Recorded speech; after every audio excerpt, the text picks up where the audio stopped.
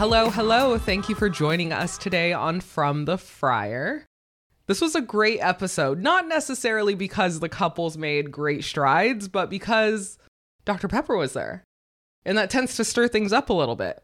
Dr. Pepper was there, but there is one couple specifically that we'll talk about that made a stride that I just thought was never, ever going to happen. I'm not convinced it's even positive. I have a lot to say. I'll wait for it, but that was an awkward stride.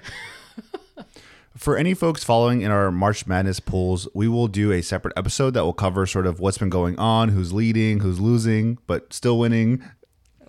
Oh gosh, what a wild time. First seed. That's probably the biggest news of this tournament is there is no number one seed left at all. We have to save it. In the men's bracket. Yes, we have to save it though. Okay. I do love that in this maths episode, there is subtle shade by multiple people saying that they wish they had more expert time, wishing that someone could be in there, mediate, help them communicate, which used to be the main point of this show. Let's start with Chris and Nicole. I didn't really realize goat yoga was their thing. Maybe they meant regular yoga, and to make it more interesting on the show, they added the goats. I mean, so much as Nicole's dad teaches yoga. Yeah. That's going Nicole got him into it. Really deep into yoga from starting from zero. So shout out to Nicole's dad. There were good conversations during and after goat yoga. Chris asks Nicole's dad how his perspective of Nicole has changed over the years.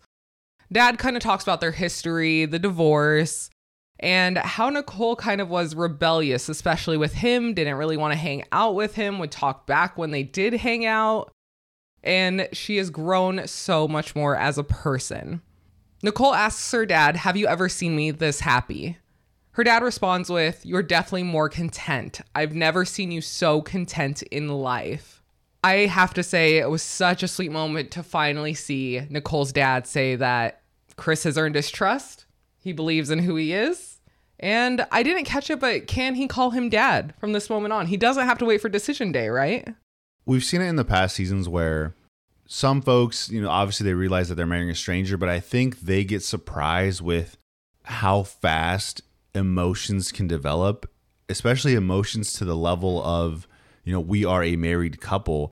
And it's interesting to see Nicole's dad as, someone not in the relationship, but at the beginning, he was a little bit of a critic, if you will. He was a little standoffish of the whole idea, but it's interesting that even in 1 month, Chris has sort of opened his eyes to, wow, this is some real feelings, a real relationship, and he can see a real marriage developing in this amount of time. Then we get time with Dr. Pepper. Nicole talks about how she has noticed that her past relationships have affected her more than she realized. She talks about when you're vulnerable, you are weak, and when you're weak, you get taken advantage of. She talks about her past relationships and how it was a pattern that she didn't really know how to get out of.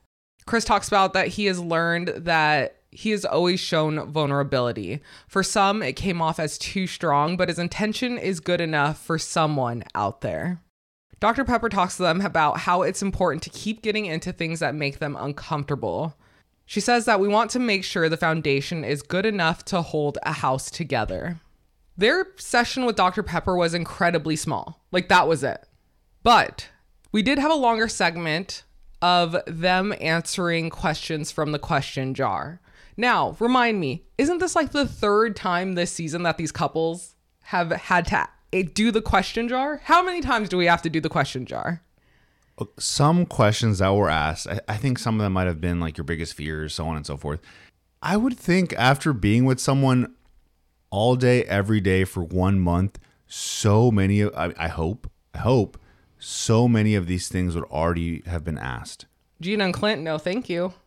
I mean, even Jasmine even Jasmine to some extent is essentially alluding to no, I've told you everything. I don't have anything else to add on to this question. But one pet peeve of mine when we do these type of sessions with the experts is I really dislike that everyone gets the same exercise. Like Yes. I know they're all going through the same experiment, but they're not the same relationship. So why do we just cookie cutter, exercise giveaway? It's not. It should be specific to that relationship. But also, I feel like the question should be as well. Even the stage of each relationship. Some couples, they're way on the deep end of vibing, like Chris and Nicole. Some couples like Gina and Clint might need a little bit more communication help. Some, it might be more of an intimacy thing. But for the most part, the general one or the general exercise, I really dislike that it's always the same. Yeah, I know. I don't think it's one of the things that you can just go through the motions of. So while Chris and Nicole are doing their questions, a lot of the beginning kind of revolved around their moms and shame and things that they have done in their past. So Nicole talks about the cigarette scar, about how her mom noticed it and the shame she felt lying to her about what it was from. Chris talks about the shame he felt when he threw a party. There was underage drinking. His mom was just baking, hanging out, but the police did threaten to throw her in jail for hosting this party, essentially, for having it in her home. I saw something on social media. Did it seem like the mom knew there was an underage drinking party going on? I took it as yes. She was just like, do it in the basement. I don't want to see it, but like, I'm going to be upstairs or something like that. I'm just imagining how rowdy it must get for cops to show up. Yes, that's a good point. I didn't think of that. Probably pretty rowdy. I mean, if you have 8 buddies in the basement drinking, I don't think it would get that loud. No, I don't think so. So he threw a rager and mom was just like, I don't even want to know. Right. But thankfully, Chris did learn from it. He realized that there were going to be consequences not for him, but for his family. They both agree that they deeply care about their moms and don't want to disappoint them. Then they move on to talking about their biggest insecurity. Chris talks about relationships, not necessarily theirs. Theirs is great, but he asks kind of rhetorically, am I lovable? Am I worthy of love? Why didn't anyone want to stay with me? Nicole says that she wants to stay with him. You are worthy of love. Past girls weren't worthy of your love. What a sweet response. What do you think about, and this isn't new to maths, but matching a couple where they are essentially trauma bonding over their past relationships? I hate it. Like, I understand in a way what they're trying to do. For example, you know what I've been through. You know what it takes to get over it. But I don't think the person needs the same trauma to be in a successful relationship. I've noticed sometimes when I see couples in maths, sometimes it's about being, opposites attracting, right? Someone's a little bit more introverted, someone's a little bit more extroverted, and sort of, oh, I need someone to pull me out of my shell. And like in some ways you can see, okay, that could work. I'm just curious of how this is going to work out with folks that have, in a way, like if you match 2 introverts, right? Like, would that really work? Oh, that's perfect. We want to stay home. Nicole then opens up about her worries. She's worried that one day her happy little bubble will burst. That one day I'm going to do something to ruin it. When I do feel really happy, that's when I'm afraid of it. I'm projecting this based on my past. One day I'll wake up and the bubble will burst and our little life won't be so happy anymore. I think this is a interesting way or an interesting outlook to have. She's sort of waiting for something to go wrong. I slightly relate. I know what she means. It's things have always gone wrong in the past. You're bracing yourself. You can't fully allow yourself to fully be in the moment because you are waiting for it to end, for something to happen, for something to bring you back down to, quote your fingers, reality. We talked about it in the past episode where I think, well, at least I hope, Nicole's sort of negative outlook on not life, but just certain things or the way she views things. Hopefully it doesn't derail their relationship or sort of it doesn't grow to be a thing from Chris's perspective. I just think it's a little, not dangerous, but it's just, how is that going to help your partner if you're sort of waiting for something to go wrong or you're expecting something to go wrong?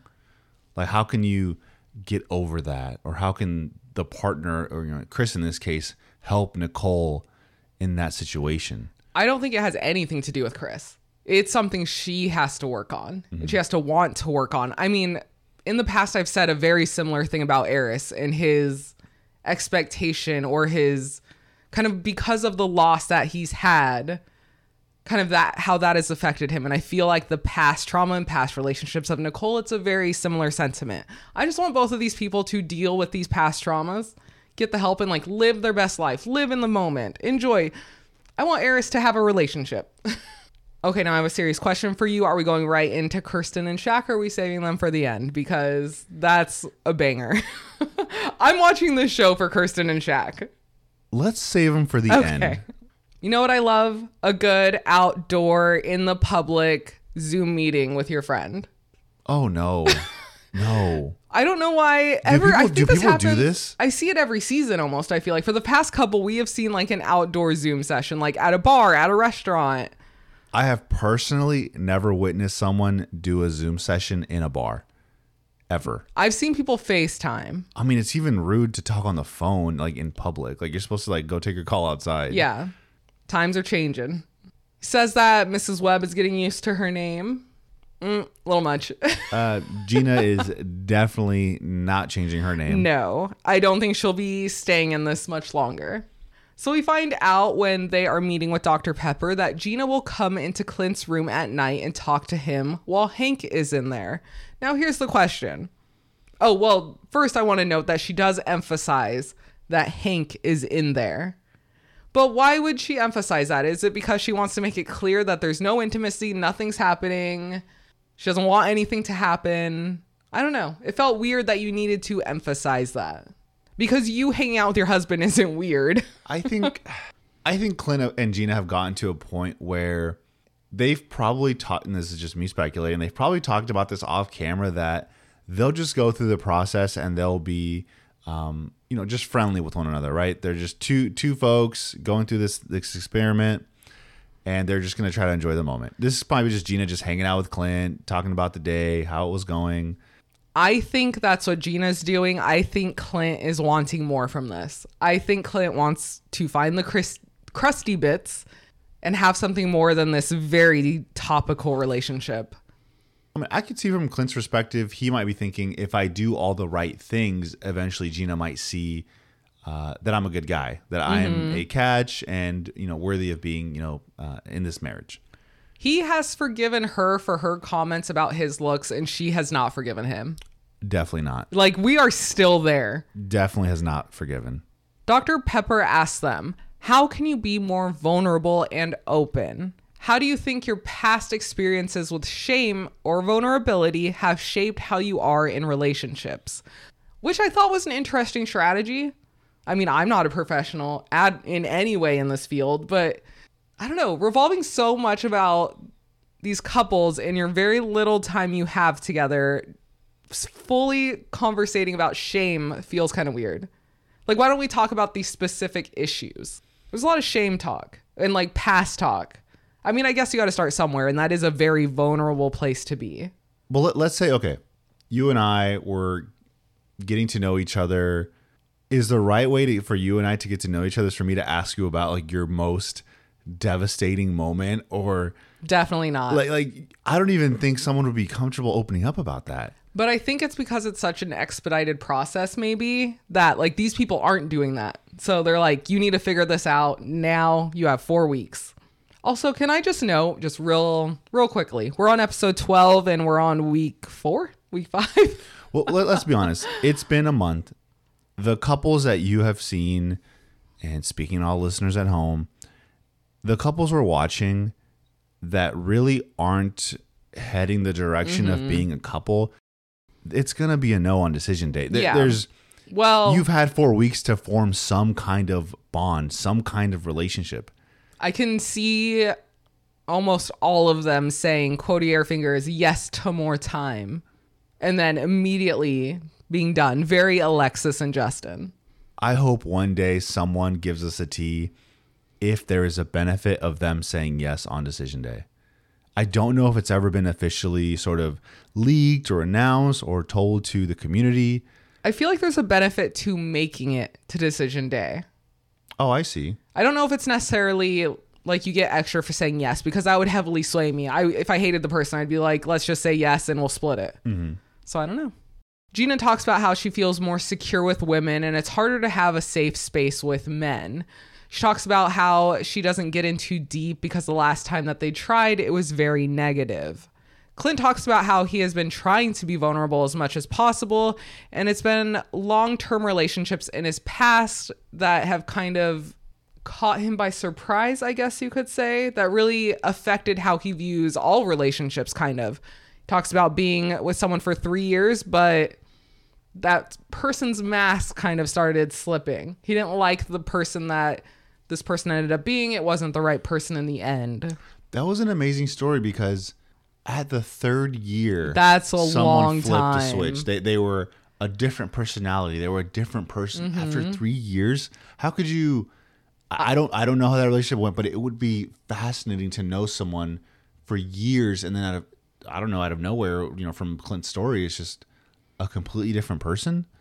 Or did something happen? Or is this person doesn't like Clint anymore? I don't know. Like, is it really just a switch, or did something happen or gradually happen that this person slowly started reacting differently?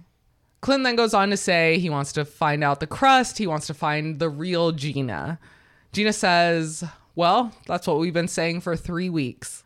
Now, let me say, we've said this before, and I've heard it on other podcasts. Gina is an awful communicator. Like, she's awful at talking.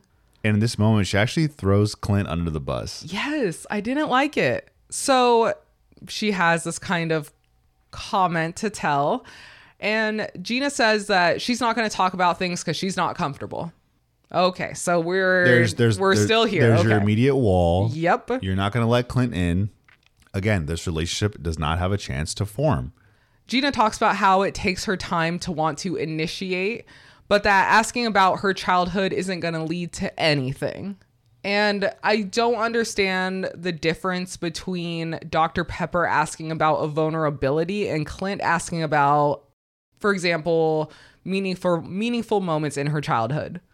Is it just the person that's asking? I'm assuming that's the difference. And I don't agree with Gina in this moment because let's say I told you a story of, I don't know, my sibling beat me up when I was a kid. I was the youngest, right? Mm-hmm. This isn't a true story. I'm just saying. And then Clint could say, oh, I'm the youngest too. Like my oldest sibling would beat me up too. Like, oh, and now we're, now it goes to other stories. Now it can go to other childhood memories. Now it could go through like, what did you do as a kid? Like there's so much more conversation that could develop. So I'm calling BS that something else can't happen by opening up. And the fact that he's trying, she's not trying anything. He is trying to talk about himself, trying to spark something, again, a conversation like a normal conversation flows, or asking about her childhood and things that shaped her and hoping that will spark a deeper conversation.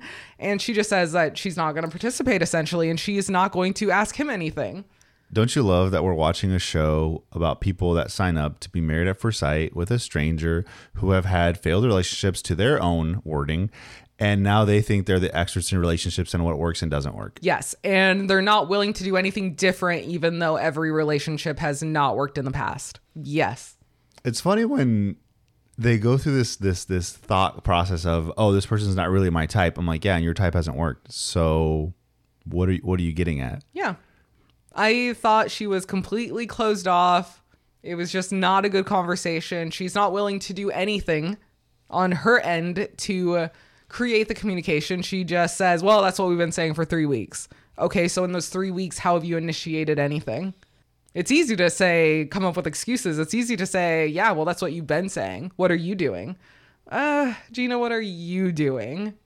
We move on to the questions in a jar portion. And in this portion, Gina has the fakest smile. That's in my notes. Just that is a plastered on smile. There's nothing here. So at this moment in time, do you think folks are more Team Gina or Team Clint? I think Team Clint, based on my tweet. I said, I'm still going to say it. I can't believe I'm going to say it because I really did not like this man in the beginning.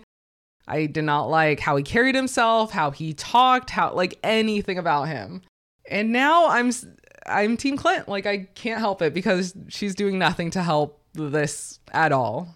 So in the questions section, Clint asks, do you avoid asking for help? She says 100%. Delegation phobia is my number one trait. I felt like a burden asking for help even as a kid. Clint then talks about how he has a hard time with it as well, but he knows how to delegate. So I don't know if that was shade, but he was just like, yeah, okay, but you got to learn. Clint asks, what is one thing that you need to let go from your childhood? Gina says, fear of rejection, abandonment, and feeling like enough. She opens up about her father a little bit, how he wasn't around. And I didn't really know how to take Clint's response here when he says, like, oh, it's so tough. I kind of know what that's like. My dad was gone most of the week. And I'm like, that's different. It's not the same. I don't think you can equate that too much as someone being gone for work, but like still hanging out with you. Oh, did I read that wrong? I thought Clint said his parents were they divorced and he was splitting time between them? I think that was part of it as well. Okay. Because they got married really young. Okay, I think I read that as, his parents were divorced and he was splitting time, like weekends at my dad's, weekdays at my mom's. Oh, maybe. Versus Gina, she's like, no, my dad wasn't even there. Then we move on to what are their biggest insecurities. Gina says being a workaholic, she feels like she's not doing enough and she really wants financial security. Clint talks about his insecurity being not accomplishing what he wants, being 40 and wanting kids. We end on this little joke about how Clint says that he's legally changed Hank's last name, I'm assuming to Webb. And that was the end of their segment. Not a ton. I just see that there's just nothing here. Even if Clint is like trying to will it, I don't see it going beyond what it has. Like, they're never going to even get to an intimacy exercise. No. Would you put them as in the category of the couple that would say air fingers yes, more time? Oh, yeah. Or just definite no? I mean, I can see Gina saying no. Oh, yeah, I'm on the no. I'm on the no side. I think, honestly, if they're probably not going to progress. I don't see a reason why Clint would say yes either, because he's not going to waste his time. He would just say no. Yeah, he learned from the 3-year incident, allegedly. Yeah, I don't know. I just know it's not going to work in the long run, regardless of what they say. But who knows? Yeah, I can definitely see Gina saying no, though. Clint will say yes no matter what. No, I don't see that. I do. I don't see that. He is going to just ride that off into the sunset. Jasmine and Airris. I'm just so... I could see where it would work if Airris was better, but it's not going to be there. And he almost got me this week. He almost got me. I was feeling a little sympathetic for him, and I rolled that right back. I will not be fooled. So Jasmine and Airris are meeting with Dr. Pepper to start their segment. Jasmine opens up about how she has just started to love herself, how she accepted herself. She tries to encourage the youth that she works with to be proud of themselves. She talks about when she went to school, she lost herself a little bit, and she is finally enjoying herself again. Dr. Pepper asks a very important question here. Have you ever thought that this wasn't about you? Meaning, Airris's reactions to you, him putting up the walls, him saying he's not attracted to you, has nothing to do with you. Okay. From what we know about Airris's past is he doesn't really I guess he was 28, something didn't go right. He thought it was the one. It didn't work out. He got hurt. He's like, you know what? Fuck it. I'm not going to get close to somebody. For a decade. But not only the loss he has dealt with and in relationships, it seems like he doesn't let them get to a certain point. It's almost like, oh, we're almost getting to the point where I'm developing stronger feelings. This could be a thing. You know, I'm just going to walk away. Right? I'm not going to make that connection. Yeah.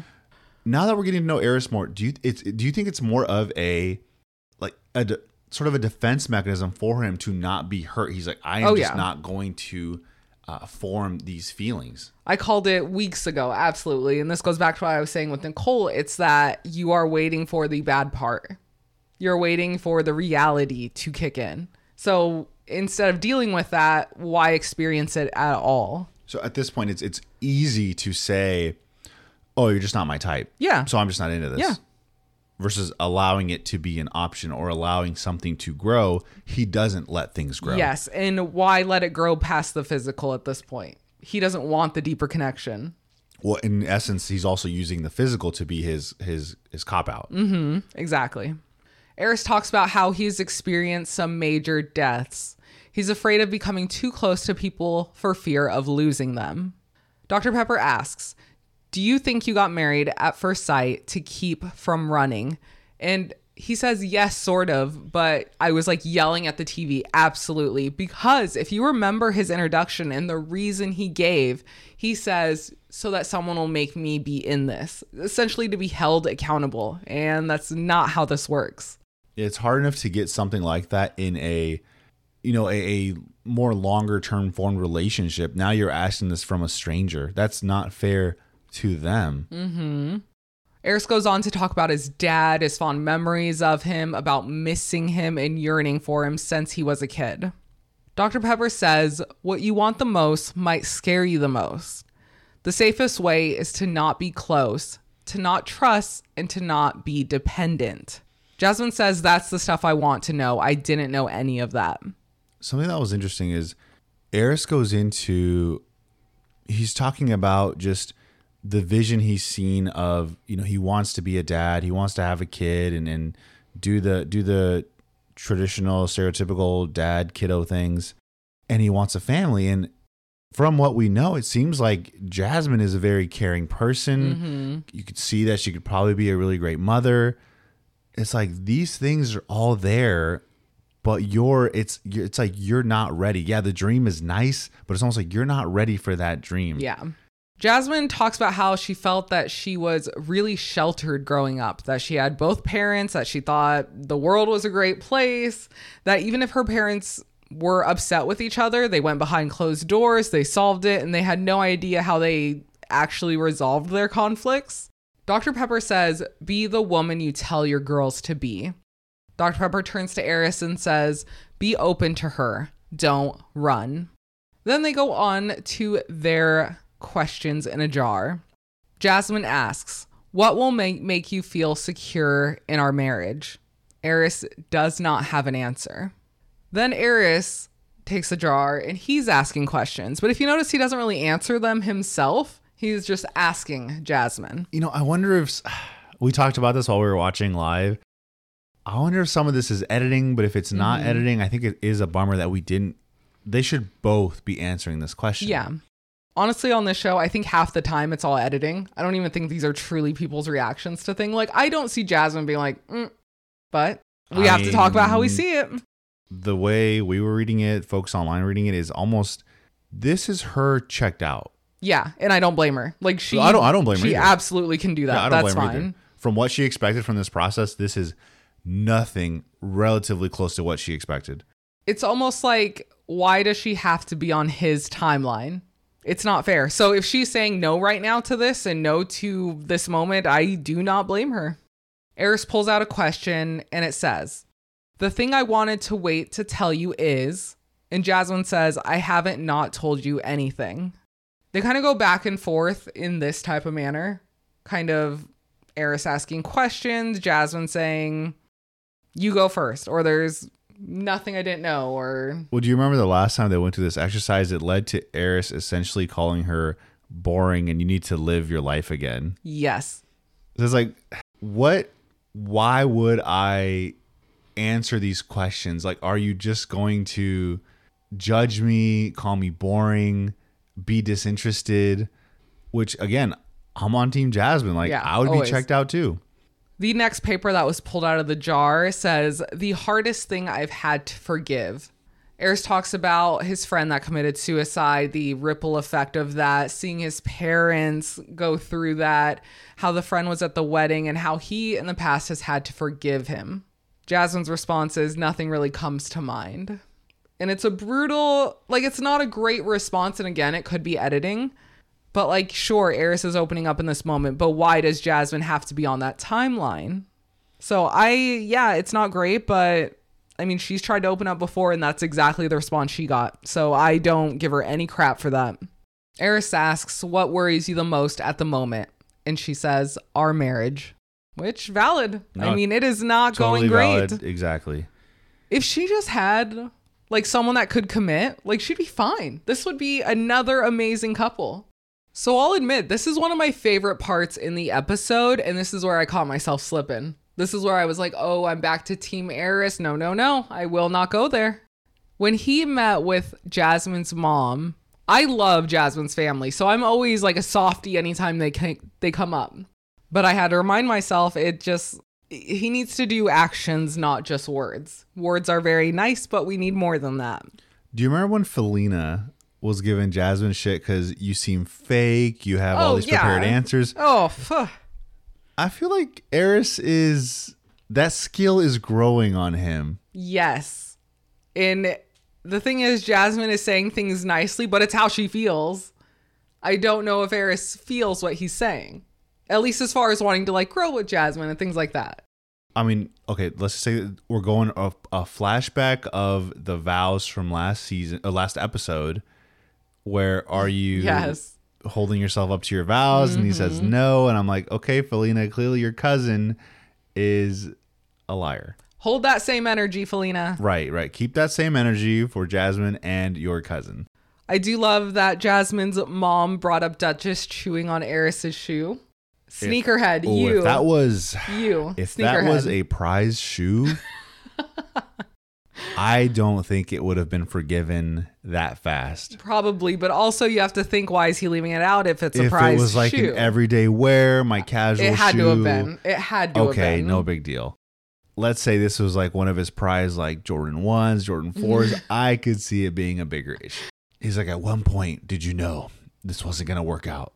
It's when the dog chewed up my J's. That's right. Jasmine's mom asks Airris how he's feeling about the relationship. He says it could be better.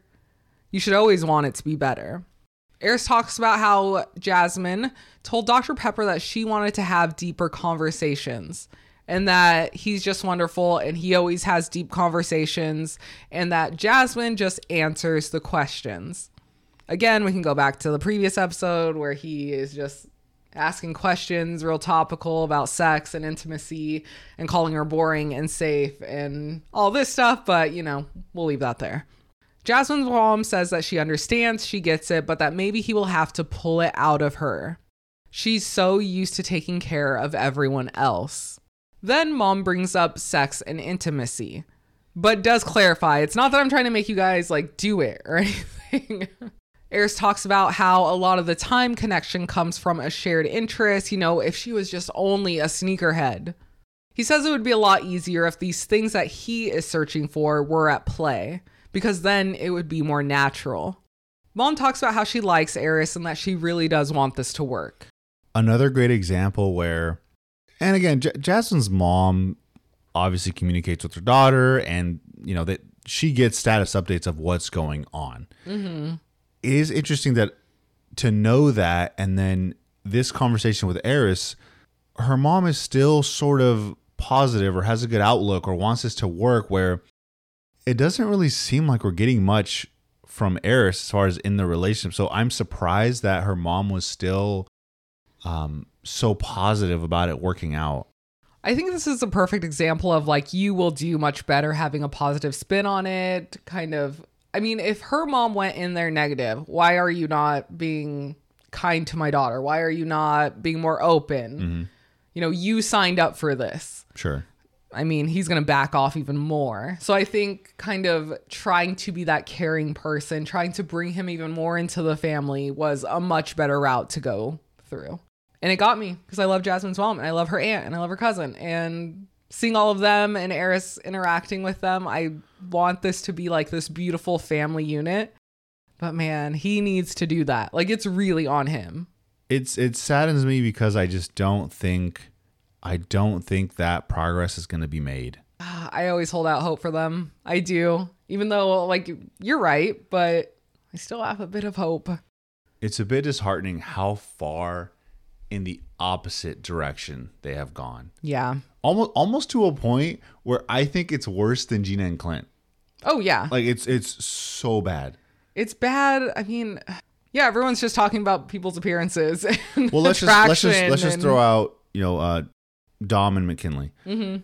For the couples that are on the shakiest ground, like, would you say it's Airris and Jasmine? Because that's what I would say. Yes, because one of them wants something so much more and one does not. My favorite because I cannot understand what's going on at all. We have Kirsten and Shaq. Kirsten is in like full wifey mode. Brought cookies that I assume she baked for Dr. Pepper. Adorable. I miss Dr. Pepper. Can I just say it was nice to see Dr. Pepper It was, again. and she looks great. She looks great, and there's just way too much time in between seeing the experts. I know. We've seen them, what, twice? I think twice, officially twice. There was a meeting with Pastor Cal right after the honeymoons, and then this one with Dr. Pepper in the 1 month mark. So we're probably going to get one more before either the couples retreat or a little bit before decision day, as in last minute things to work on, and then the day before. And then obviously on decision day. So they meet with Dr. Pepper, and Kirsten says that the biggest thing for her is communication, and especially during the disagreements. Pastor Cal says, make no assumptions. Whatever you assume has a good chance of being wrong. In relationships, you do unto others as they would do to themselves. Dr. Pepper asks, was there anything in your family or growing up that affected you? Kirsten talks about her parents' divorce, how she felt shame from that, and it made her closed off. She wanted to manage her feelings by herself. Shaq talks about his mom's presence and how she wasn't always there as much as he wanted, though it was because she was a single mother and she was working and she had to do what she had to do. He found his biological father at 18 and he had a grudge against him, but did end up forgiving him. Then we move on to intimacy. Shaq says that we've been doing better and it has started growing, but that last week wasn't a good week personally for him. He says he left without giving Kirsten a forehead kiss last week, and Kirsten texted him saying that she needed that. The forehead kiss, man, I didn't think so much in a relationship would revolve around a forehead kiss. At this moment in time, while we're watching this, they have maybe, they kissed obviously at the wedding and... I mean, there was no kiss at the wedding. Oh, excuse me. No. No, excuse me. Let's not get crazy here. Excuse me. There's been no on-camera kiss. Why was I thinking there was a kiss at the wedding? No, there was a cheek kiss. No, because they couldn't even get pressured into it. That's right. There, everyone was like, yes. clink, clink, clink. And they said, she said no. No. Okay. In 1 month, they are still on maybe cheek kisses and obviously forehead kisses. There may have been a kiss off camera. Maybe. We're still debating that. Again, this is the way, and you have been a proponent of, the Kirsten we met initially is nothing to the Kirsten we're seeing on camera right now. I don't trust it. That is why we are sort of judging the pace the relationship is going and moving towards, because they haven't even kissed yet in a month. Okay. The way she talks to Shaq is very no facial expressions, no emotion in her voice. There is nothing that feels authentic about that. But when she's with her friends, when she's with her families, when she's with male dancers, facial expressions, excitement, talking about sex openly. She needs a man with this size of area. I mean, that is not an ounce of the Kirsten we see now. And so what's more realistic? That she is fake with all of her friends and family, or that she's being fake with Shaq, this guy that she's known for 4 weeks? I mean, come on now. These are not the same people. Look at the way she speaks, her mannerisms, the emotion, the funness. She's so fun and bubbly with her friends and family, with male dancers. But when you see her on the show, it's just like very calculated. I'll give you the answers you want to hear. And we know in the background she's saying, don't touch me, don't talk to me. I am excited for the end of this season because the chances that these couples will stick together is very low. Yes. Very, very low.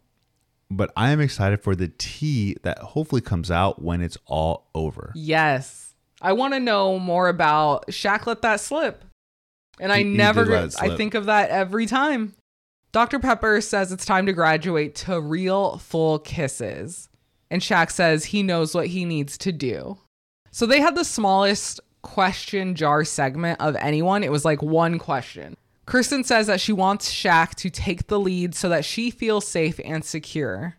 Shaq says he will, but asks her to not get mad when he does. And I think that's very telling. Why wasn't this made available to Shaq way earlier? That I need someone that takes the lead. Was that ever mentioned previously? I don't think so. Because I feel like this could have been very beneficial to Shaq. Okay, I have a theory, and I don't think it's a very fair theory, but I think Kirsten's feeling the heat a little bit, and so she needs to come up with something new. She can't keep saying she's a bad kisser. Oh, I need a man to take the lead. Oh, interesting. Yeah. Interesting. They ordered dinner. It looked like burger and fries together, and during dinner, Kirsten asked Shaq to make her a logo. Okay, wait, question. Takeout. Do you eat from the takeout dishware, or do you get your actual dishes and plate the food? It depends. Like if it's a salad in a takeout container, I just eat it in the takeout container. But if it's, I mean, what did we eat the other night? Chinese food. Yes, I get my own bowl. We plate that for sure. Yeah, if you order like a burrito from the Mexican joint, I'm not plating that. No, I'm eating it very quickly in my hand like a monster. That would be a questionnaire. Do you plate your takeout food? Like, would you plate a burger and fries? That's the actual thing here. No. I don't think I would. I'm not. Why would I get a dish dirty for that? All the time I cut my burger in half. So in that case, I would. I wouldn't. I tend to not plate my food. See, someone out there's like, you're a disgusting animal. Like pizza, you have to plate. And honestly, it's more of I'm lazy, so I'm not trying to make another dish dirty. Oh, I didn't tell this story. This explains Leon so much. So we were long distance for a long time, and we had, I don't know, we always called it our apartment, even though it's really your apartment, but I would come visit like every month. I was doing the dishes one day, and I was like, why do you have one fork? Why don't you have any silverware? Like, what happened to everything? And you were like, so bad. Oh, I think I threw them all out in my to-go containers. Oh, it was bad. So yeah, just one fork surviving. I don't even understand how that happens. Like you have to pick it up. Don't you feel something in there? I'm a strong boy. That's a light box. That's a light fork. I guess the better question is, do you remove your silverware from your to-go plates before you throw them out? Or do we just... I mean, as far as I know, I haven't done that in a very long time. We still have a lot of forks. Because I find them before, We have a lot of forks. Okay. So she's talking him up while he's making this logo, even though I feel like he just wanted to eat and not do this right now. But isn't that weird? We just got food. Like, can I just... Yeah, don't ask me to do anything. Can we just eat real quick? So she says that she can pay him in other ways. That was... That's so not Kirsten I'll pay you there. in a forehead kiss. No. I'll allow you to give me a forehead kiss. To snuggle me. See, like, I feel like that would be the real Kirsten. Like, that's the Kirsten that we saw at the bachelorette party with her friends hanging out and having brunch with the girls. Mm-hmm. Like, things like that. But it's so not what we've seen that I can't take it seriously. So Shaq says he has a plan for Kirsten.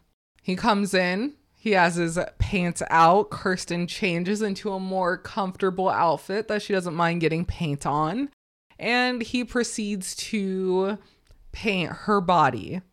Okay. I wish I could give credit, but someone said that it looked like Shaq was barbecuing up a rack of ribs. There was no passion here. Oh. And I feel the same way. It was just like something it's a chore. You're getting things ready. Just slathering them on. Honestly, that sounds like disrespectful to a rack of ribs. Because I feel like people that are barbecuing, there's some passion. It's made with love. Yeah, there's love and passion behind that. Making sure it's delicately done. In my notes, I wrote, she is saying everything right, but nothing is right. Shaq then goes to the fridge. He has a can of Ready Whip. And he proceeds to put the Ready Whip in her mouth, which I was already uncomfortable. I say this every season. I'm like, I think I'm a bigger prude than I realize. So I'm always like really uncomfortable. So the Ready Whip is in the mouth. He then proceeds to put a strawberry in his mouth and then feed it to her like a baby bird. Put it in her mouth. And then that's how they have their first on-camera kiss. I turned to you and I said, maybe she's not lying. Okay. She is, it's a little bit of an awkward kiss. Okay. Did anyone catch Kirsten with her wide open eyes during the kiss? It like scared me. It was a little awkward. Why are your eyes open while we're kissing? I was in my own home, sitting on my own couch, and I was uncomfortable. And I don't even know it's because I'm low-key a prude or because, like, this is so not romantic. Okay, honestly, I hate giving them too much shit because there is a producer, one or two camera people. True. Like, there's a lot going on in this room for you to be like, for people that are already very, fairly private, to just be like, that's kiss true. in front of us, and we have two big cameras here. I could never cuddle in front of a camera crew. So I give them crap, but you're totally right. So we find out on After Party. We always catch like a few minutes of it. We don't sit and watch it or take notes on it, but we find out that things continued. But he was very respectful. Do you think they consummated the marriage on that night? I don't. Just based on the verbiage, I don't. But I think probably a day or two later, since finally that physical barrier was broken through.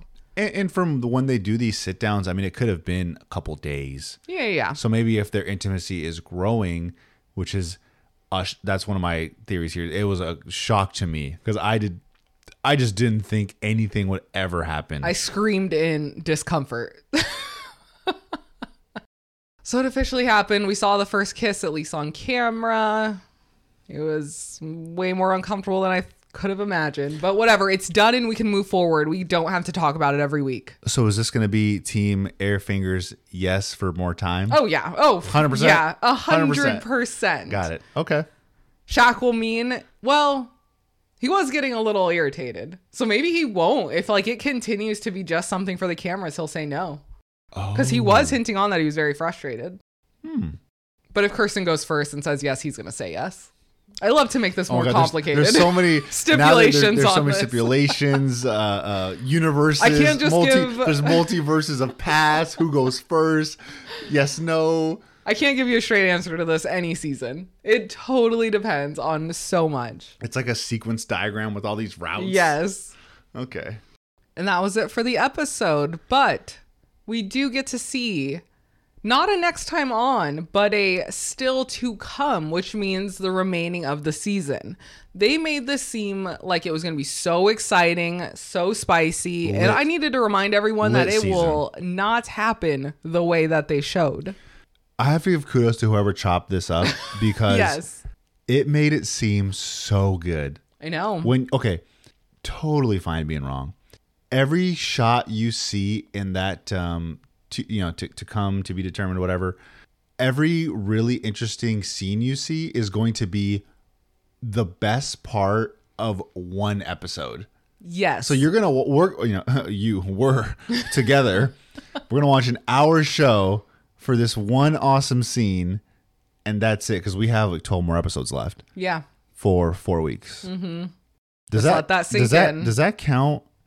Like, I don't think the Where Are They Now, but maybe up to Decision Day. Okay. So we're going to be here for a while, people. So overall, I think it was a good episode. One, because Dr. Pepper, there was actually maybe some help given. I'm hoping that their sessions are really long in comparison to what we saw. We only get to see one guided question, essentially, and then the conclusion of that. I hope it's a nice 45-minute I'm talking like 2 hours. 2 hours. I want, if you're going to meet with me once, we're going to get in deep. What did Clint say? The crusty bits. I mean, I'm sure the time to, because they are recording a show, right? They probably do cuts, read, hey, let me ask you that one more time. Oh, that's annoying. And, honestly, and that doesn't really make it that real experience of the professional. You're sort of, it is a professional, but now you're also recording the show. So, I don't know, the vibe, I'm sure the vibe changes totally quickly. I thought it was pretty good. I did, again, we are rooting for these people, but if you give us nothing, then I don't think it's going to work. Yeah. And always rooting for I was happy to see Kirsten and Shaq move a little bit forward. Yes, that's what it is. Like, as much crap as I give Kirsten, like, I'm glad there is movement now. I'll say a little bit, but really it was a drastic. Oh, it was a leap. Leap. It was a lot. High jump, if you will. 0 to 100. The door of their bedroom is closed. With them inside it. So I give her crap. Very happy to see progress, though. That's all for us this week. I hope you had a nice weekend and ease into the work week. Take care of yourself, and we'll talk to you soon. Join us for Sister Wives, as well as our kind of random March Madness, what we're doing this week, what we're watching. It's kind of turned into a very random episode, but it'll include March Madness. Thank you all so much. Hope you have a great work week. Take care.